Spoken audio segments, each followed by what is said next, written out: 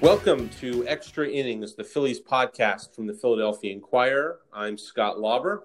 And I'm Matt Breen. And here we are on the eve of opening day. Did you think we'd get here? No, and it's funny. I was thinking, because you feel like in this 2020 year, there's no time, no sense of time. Right. So you forget what month it is. And if this was a normal year, we'd be doing a podcast today talking about the trade deadline. I was thinking about that too the other day. It's now we're talking about opening day in the middle of July. That's how late into the season we are right now, that we're already at the trade deadline, yet we haven't thrown a pitch, seen a pitch get thrown. I know, and I counted backwards yesterday from the start of training camp, summer camp, spring training 2.0, whatever you want to call it, which started, I believe, on July 3rd. And so it's been 21 days now since the start of that, and that's a third of the season. So, I mean, I don't know how you felt, but for me, training camp flew in the blink of an eye. It feels like they just got here, and here we are on the eve of the opener, and it really reinforced to me how fast this is going to go. Yeah, really. One of the articles I was writing for our preview that came out today, I wrote that they had 2 weeks of training camp, just because it went so fast. I was like, wait, no, it wasn't 2 weeks. It was 3 weeks. Yeah. It really did fly. And I think a 60-game sprint is the cliche that everyone's saying. But I think it really is going to be in pace a sprint. This is not going to be the long up and down season that we're used to. It's going to fly by really fast. I'm working on a story that'll hopefully, I think, be online later today, just kind of about how it feels like baseball has already accomplished something just by getting here. July 3rd, when everybody showed up, we were talking about how's the testing going to work and what's the rate of positives going to be, and all of the challenges from how they interact with one another at the ballpark, how they interact with the world at large when they're away from the ballpark, all of these monumental, it seemed, challenges that stood in their way. And I think, there weren't a whole lot of guys who were saying it at the time, but I think you could hear in their voices the uncertainty about would they actually even make it to the start of the season. Here we are, they've made it to the start of the season. And if you're going to celebrate opening day ever, this is the year to celebrate the fact that there are actually going to be games beginning Thursday night with the Yankees and the Nationals and the Dodgers and the Giants, and then into Friday with the Phillies. I think it's an accomplishment that they've even gotten to this point. Yeah, for sure. At the start of camp, when all the news was about missing tests or guys that were positive and guys that were missing from camp, I thought for sure this was going to be a nightmare and a disaster. And I might even told you, I don't think they're even going to get to opening day.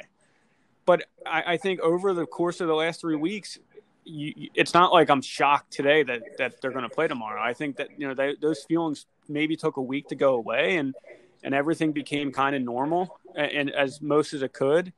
And it just seemed like MLB, the players, the Phillies, everybody kind of figured this out a little bit to the best that they can. And there's no guarantee that this is going to work because, like Bryce Harper said yesterday, the real test comes when they start to travel and you're staying in hotels and you're not able to go out at night and all that. And, even all day you're stuck in your hotel room. And how is that going to work? But for now, I'm impressed that there's going to be a season starting tonight and then the Phillies are going to play tomorrow. So definitely something to celebrate. Jake Arrieta sort of sounded a similar tone. There are challenges that lay ahead. And now the question will become, how far can they get? Do they get through 10 games, 20 games, all 60 games? Can they get the playoffs in and all of that? But Arrieta also said, I think looking back now, maybe we thought this was going to be harder than it really is. It still feels to me like it's science fiction when you walk into Citizens Bank Park and there's nobody there. And you see players with masks on and everyone's social distancing. It feels like something out of another dimension. But it is kind of becoming routine for people. And we know how routine-oriented baseball players are. I think they're adapting to this new routine. And Arrieta said, we thought oh, it's going to be so hard to not go out to restaurants, or it's going to be so hard to do this or that.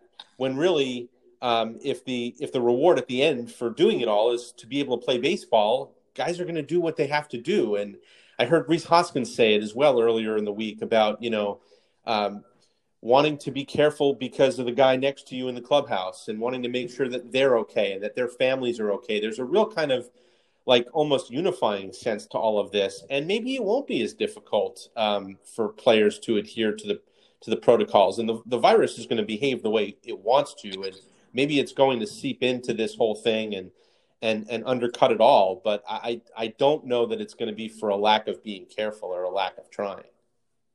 Yeah, it's funny. I feel like the question that gets asked almost every day is like, how weird is it out there with no fans, or how weird is it with the masks and stuff? And it's like, it was weird at first, but just like this whole world we live in, I think, the weirdness, the different way you live has almost become like normal. Like, does it stink to walk in the Target with a mask on? Yeah, but like, are you kind of used to it by now? I hope so. And it's the same thing with baseball. It's like, this is what it is. There's no people in the stands. The players are wearing masks. It's different. There's no high fives. But it's like, it's not going to be weird forever. Like, it's already become like, you accept it because it's the entire world is living through this. It's not just the Phillies or Major League Baseball that's playing like in this weird situation. It's like everyone's doing it. So I think it's going to be different and weird and all that, but it's not like, wow, this is so weird to see, because it's like you look outside your door right now and everyone's walking around with masks on or social distancing. Right. So it makes sense the players are. For me, I think the major different aspect for fans is going to be watching the games on TV with empty seats. And I don't know how much like sports you've watched in the last week, really, since like the MLS came back. But I watched some NBA yesterday in Orlando.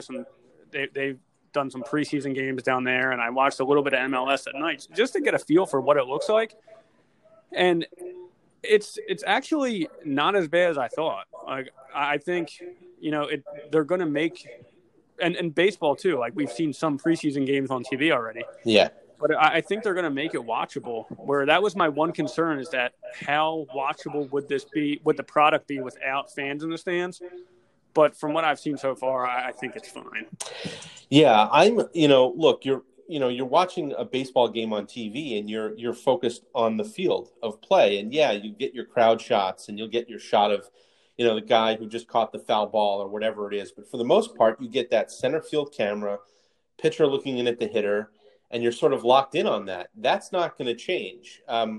Where I've been a little bit curious is to hear the broadcasts, because we know that our friends who are broadcasters in this business are going to be doing a lot of these games remotely, and that can't be easy. As difficult as it might be for us to cover a game remotely, it's going to be twice as hard or infinitely harder for them to call a game remotely and be into the game the way they normally would be. So that to me is something I'm going to look at and look to.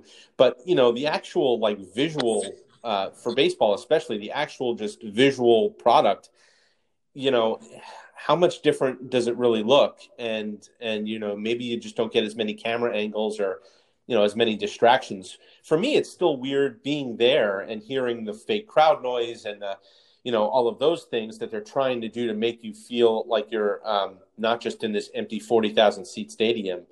But yeah, I mean, that's going to take some getting used to, but the actual product, and this leads me to this, we covered training camp for 3 weeks, and I don't know if it was a week into it or a week and a half into it, but at some point I began to feel a lot more comfortable just talking about the baseball. It stopped being about like, boy, like, how's this testing working and all of this. Now it's like, well, hey, we can talk about the fifth starter competition and not feel bad about it because it's ongoing. It's happening in front of us. And, we were able to form some opinions about the Phillies based on what we saw in the 3-week training camp. What stuck out to you in terms of what you saw baseball-wise on that field, independent of all the other weirdness? That Phil Gosselin can hit, right? Yeah, hit machine. Yeah, I think Spencer Howard is for real.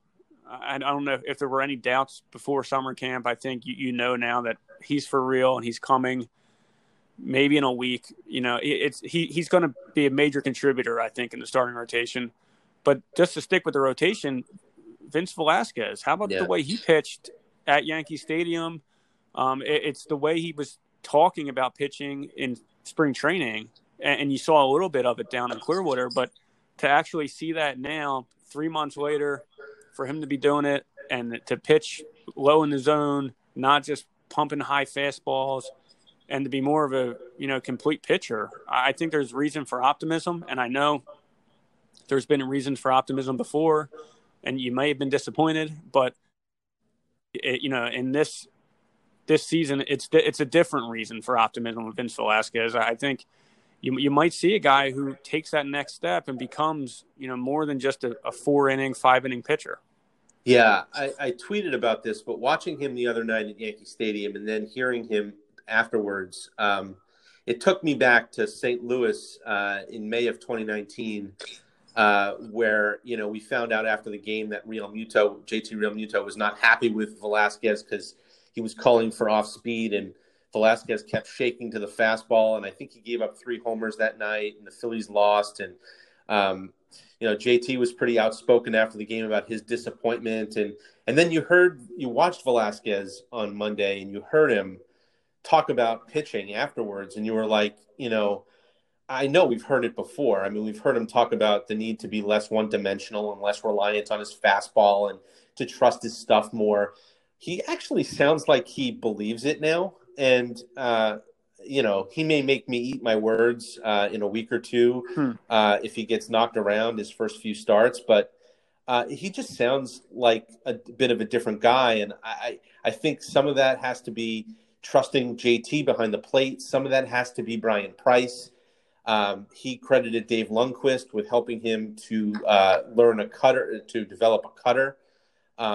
But between the cutter and more the curveball and the changeup, he really seems to have weapons now. And Realmuto told us right at the beginning of camp he thought Velasquez was going to be less one-dimensional and less of a one-trick pony, and it sure looks like Velasquez believes it now, like he's buying into it. And I don't know if it's because Spencer Howard's hot on his heels. I don't know if it's because he was made to fight for a rotation spot, which he really wasn't made to do last year or the year before. But something has changed his tone, and he does seem like a bit of a different guy and a different pitcher. Yeah, I think it's that you get to that point where it's like, what am I going to do? Am I going to keep throwing fastballs and getting knocked around, and then obviously I'm not going to have a job forever doing that if I continue to fail. So he looked at himself. He had the help of this new pitching staff to help with him in spring training. And I give him a lot of credit because that's probably the hardest thing to do. You got to the majors by being a power pitcher, by throwing a high fastball. And now all of a sudden you kind of have to retool yourself to keep your career going, really. And I think that's what we've seen so far. Like you said, I have no idea if it's going to work or not, but I'm going to give the guy the chance to see what happens. Like everybody, he threw 25 pitches in the first inning on Monday night in the Yankee Stadium. Everyone's like, oh, same old Velasquez. But like, if you watch those 25 pitches, he was pitching down the zone. He was throwing curveballs. He was, mixing it up. It wasn't just like high fastballs that were getting hit around or couldn't find the zone. And then next thing you know, he settles in for the next 4 innings. So I think, and it was the first time he faced live competition in 3 months. Yeah. So it's like you got to be a little patient here. Yeah, it felt like and see what he does. Yeah, it felt like a little bit of a different. What was it? 28 pitches. It felt like a little bit of a different 28 pitch inning than we normally see from him. Because normally it was fun to watch. Yeah, normally it's like, Velasquez's pitch count's running high because he can't locate. He's throwing that fastball all over the place, and he's walking guys, and he's running deep counts because of that. It felt more like he was throwing his full array of pitches and trying to set hitters up a little bit, if that makes sense. And, maybe he wasn't getting early outs, like early in the count outs, but he was setting hitters up for later in the count. And it's also spring training or training camp. So, you want guys to work on different things.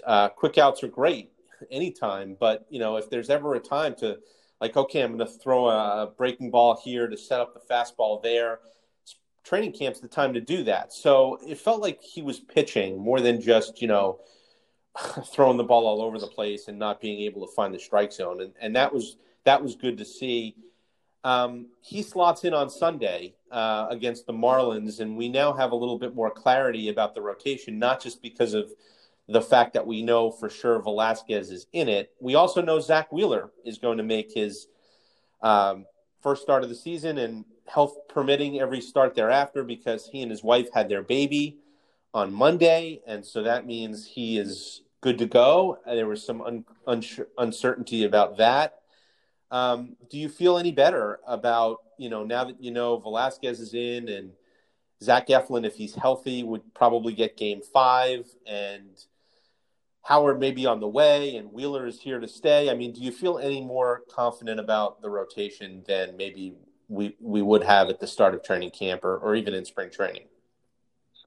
For sure. And it was hard to talk about the rotation when you didn't know the status of Zach Wheeler, because, if you take Zach Wheeler out of the mix, it's the same rotation as last year, pretty much, the one that just wasn't good enough. But if you start your rotation with Nola and Wheeler at the top, I think, and who knows what Arrieta can give you, if he can give you 12 good starts this year or 12 decent starts. In a free agent walk year, yeah. Yeah, I think there's reason, like, this rotation was not good last year. There's no, way to argue that. But I think just the fact that you have Zach Wheeler, there's no uncertainty there. You know what you have in Aaron Nola. I think this rotation can be. It's not going to be, the best in the National League, but it should be able to be good enough to keep this team in games. And most importantly, it's going to have to, keep the bullpen out of games, because if you look at the roster, that's the main problem in this team is the bullpen. Like there's going to be 11 arms in the bullpen, and it's tough to find 11 guys. If you go through that roster, I'm like, I guess this guy's going to make the team. I have no idea. And we've sat in the ballpark for 3 weeks watching it, and you still can't find 11 pitchers. It's going to be that's the problem. And if they have to rely on the bullpen, which they probably will, especially earlier in the year when pitchers aren't stretched out, that's to me what could really hurt them. Yeah, I mean that's my main issue with the pitching staff is the bullpen. You said it. You have a hard time coming up with 11 names in that opening day bullpen, and it got harder this week after they released Francisco Liriano and Anthony Swarzak, and Bud Norris didn't pitch very well, but we at least knew who he was, and we knew, we knew what he was. I mean, I knew more about Bud Norris than I know about Deolis Guerra, and he's on the team, I'm pretty sure, so it's like it's difficult, and it's hard when you don't have Sir Anthony Dominguez in the 8th inning, and it's hard when you're not sure if Tommy Hunter. He pitched an inning yesterday. It was his first intra-squad game. I don't think he's far behind, but I don't think he'll be there on day one. Victor Arano, another one who just didn't look all that sharp the other night in an intra-squad game, and we know he's been a little bit behind. So, these are names that you start to subtract, and you're like, okay, well, if the starting pitcher, whoever that guy is, the first time or two through the rotation is going to give you 6 innings or so, how do you get to Hector Neris in the 9th? I mean, who's it going to be? You got Jose Alvarez and Adam Morgan, who are sort of proven commodities by now from the left side. What do you have from the right side? We don't really know. They're going to trust a lot of young pitchers, right? Like Damon Jones and Connor Brogdon, and we're going to see a lot of those guys, I think. And maybe they made a calculation that at a much lower cost, those guys are just as good as Liriano and Swarzak are now, but they lack experience. And Joe Girardi is supposed to be a whiz at managing a bullpen. He might be tested more than he's ever been tested before in terms of how he manages this bullpen. And to their credit, they might be right. Connor Brogdon Sunday night, I know exhibition game against a really bad Orioles team, but looked excellent. And he was really good last year at 3 levels in the minors. Damon Jones has looked good when we've seen him.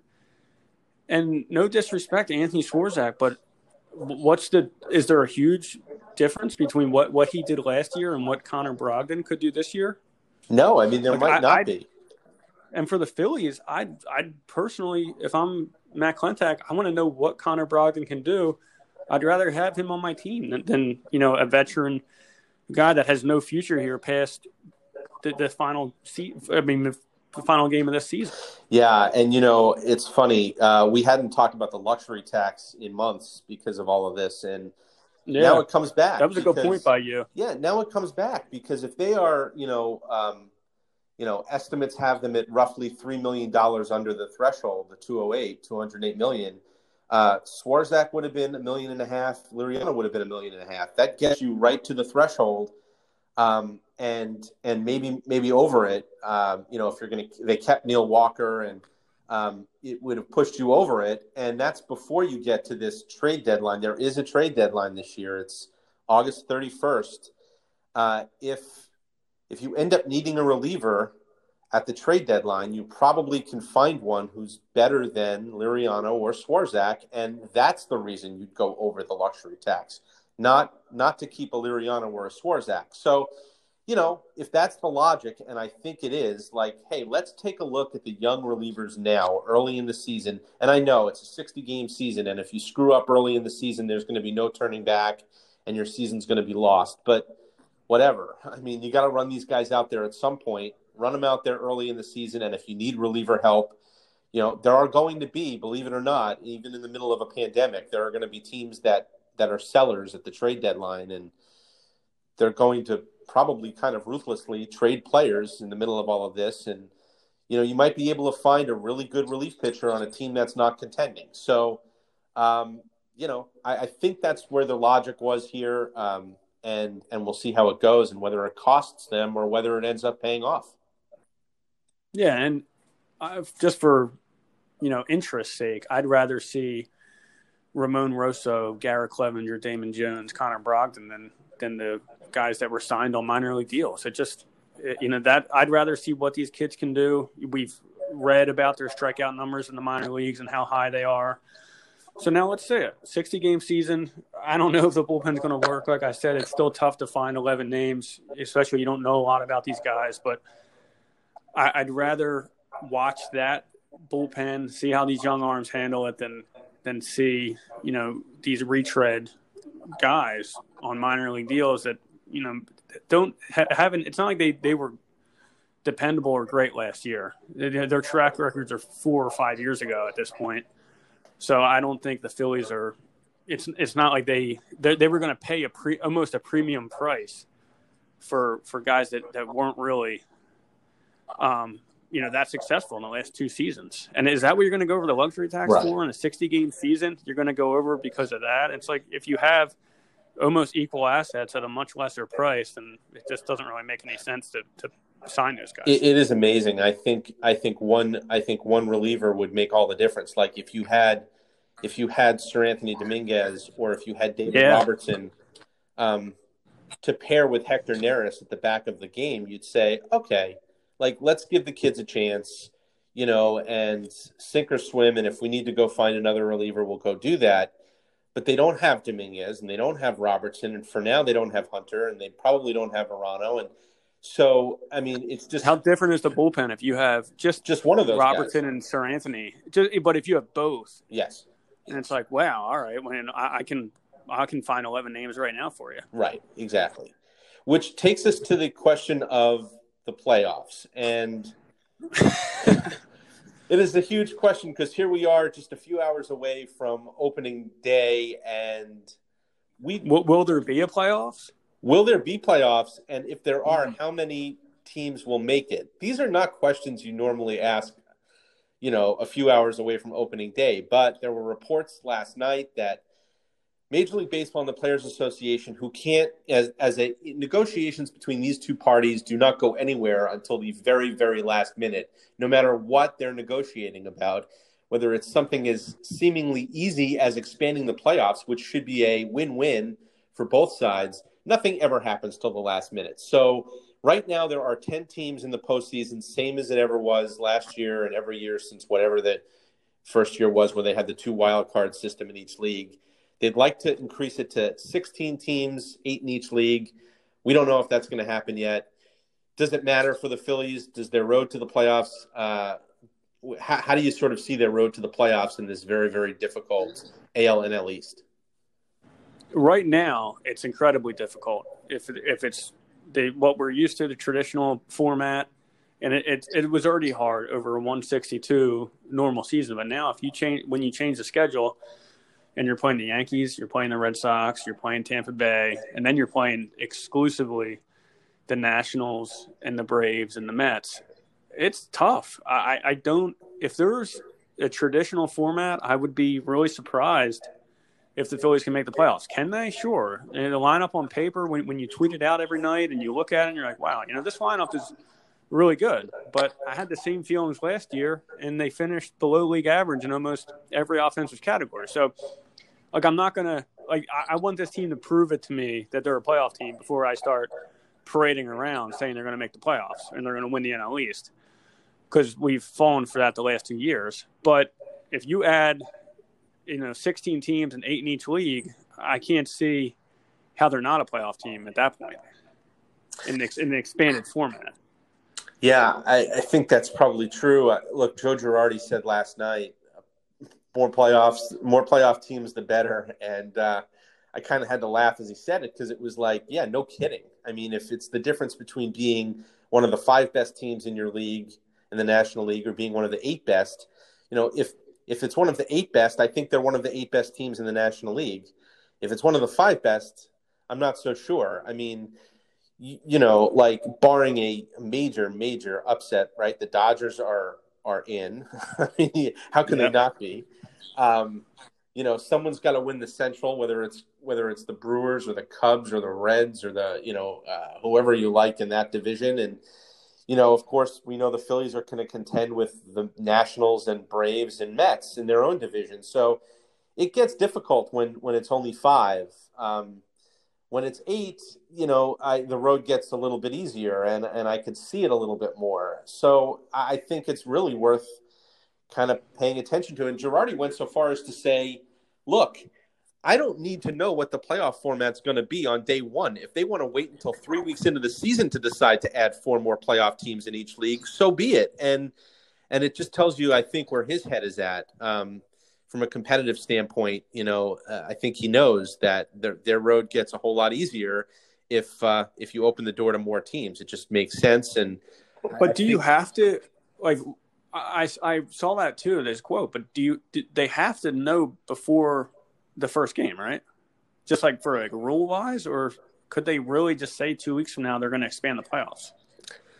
I don't see why they can't wait. I mean, it would be totally weird. I mean, I don't know that any season has ever began. I mean, I guess 1981, right, was the last time that the playoff format changed in midstream, and that was because of a player strike, and they decided the first half, second half thing. But really, as long as teams know far enough in advance before the trade deadline, I guess, what the playoff structure is going to be, that's okay, I think. I mean, it's not going to change how teams operate today or tomorrow or even next week if they don't know yet how many teams make the playoffs. It's going to be good. You get, 10 games into a 60-game season. If you're 0-10, you're probably not looking too great, whether it's 10-team playoff or 16-team playoff. So, the deeper you go, the more teams are going to have to know. But I don't know why it has to be set in stone on day 1. Yeah, I agree. And a lot of the talk is the World Series champion going to be an asterisk this year? And I think it's just silly. I don't think any of these champions in any of these sports that are starting up is going to have an asterisk. It is what it is. But the Phillies haven't made the playoffs since 2011. If they make the playoffs in an expanded an expanded format in the 60-game season, does that and they lose in the first round, so it's not like they went deep or anything. Does that break the playoff drought, or is that to me that kind of feels a little asterisk? If the Phillies want to break their playoff drought, I almost feel like they have to earn it. You know what I'm saying? Yeah.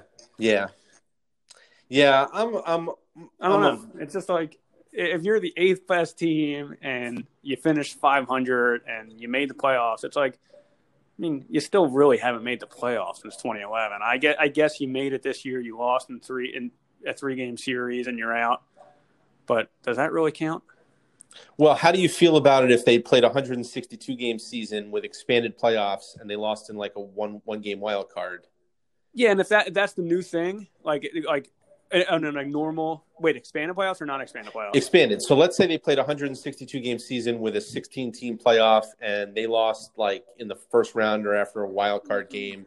Technically speaking, they would have broken their playoff drought. They're in, and if that's like the new format, that's the new format, they're in the playoffs. But this is like a one-and-done thing where they just expand the playoffs 1 year and they made it this year. It's like, I don't know. And to me, it's like technically they made the playoffs, but like – oh, I see what you're saying. You have to make the playoffs to make the playoffs. I think once they expand, they're never going to contract the playoffs. So you're probably right. If once they go money to be made. Yeah, I think if they go to 16, that becomes the new norm. And look, I've been pretty firm on this. I don't think there's any asterisk whatsoever to winning a World Series this year or making the playoffs this year. 60 games, I get it. It's not baseball. It's 37% of a season. And, we always talk about the grind and the marathon and the 6 months and, it's such a thing to get through. But if you get through 67 days of a season in which you were tested for COVID every other day and you had to social distance and you couldn't leave your hotel on the road and you dealt with all these other crazy challenges to play baseball in the middle of a pandemic. And you had to wear a mask when you wrote a game story. You had to wear a mask when you wrote a game story. Or if you're Didi Gregorius, you had to wear a mask when you were facing Max Scherzer. Yeah. And you still managed to get a hit.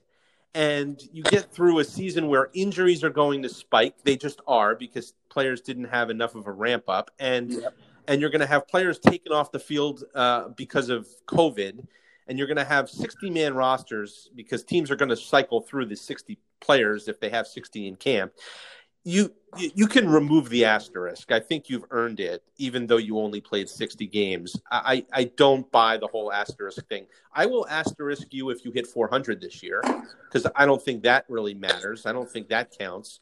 I will asterisk you if you have like a record-breaking ERA this year because you did it in 12 starts instead of 30. But if you win the World Series, I think you earned it. I think you got through something no one's ever gotten through. And, I just don't see any place for an asterisk if they can make it. And that takes us back to where we started. Did we think we'd get to opening day? Probably not all the time. And here we are, they're here. And if they can get to the end of all of this, more power to them. Yeah, it's almost like how spoiled are we that we're talking about asterisks. I know. During a pandemic. It's like, let's just enjoy what we have. Baseball season starts tomorrow for the Phillies, and let's take it from there. Forget about the asterisks. If they make the playoffs, you made the playoffs. Congratulations. I hear you, and we can finally talk about baseball for a change. Exactly. So it all starts up on Friday night at Citizens Bank Park. Phillies and Marlins getting this season like no other started up. So for Matt Breen, I'm Scott Lauber. Please check out our work in the pages of the Philadelphia Inquirer and at inquirer.com. And check us out on our newsletter, Extra Innings, podcast, Extra Innings. And we will talk to you next week.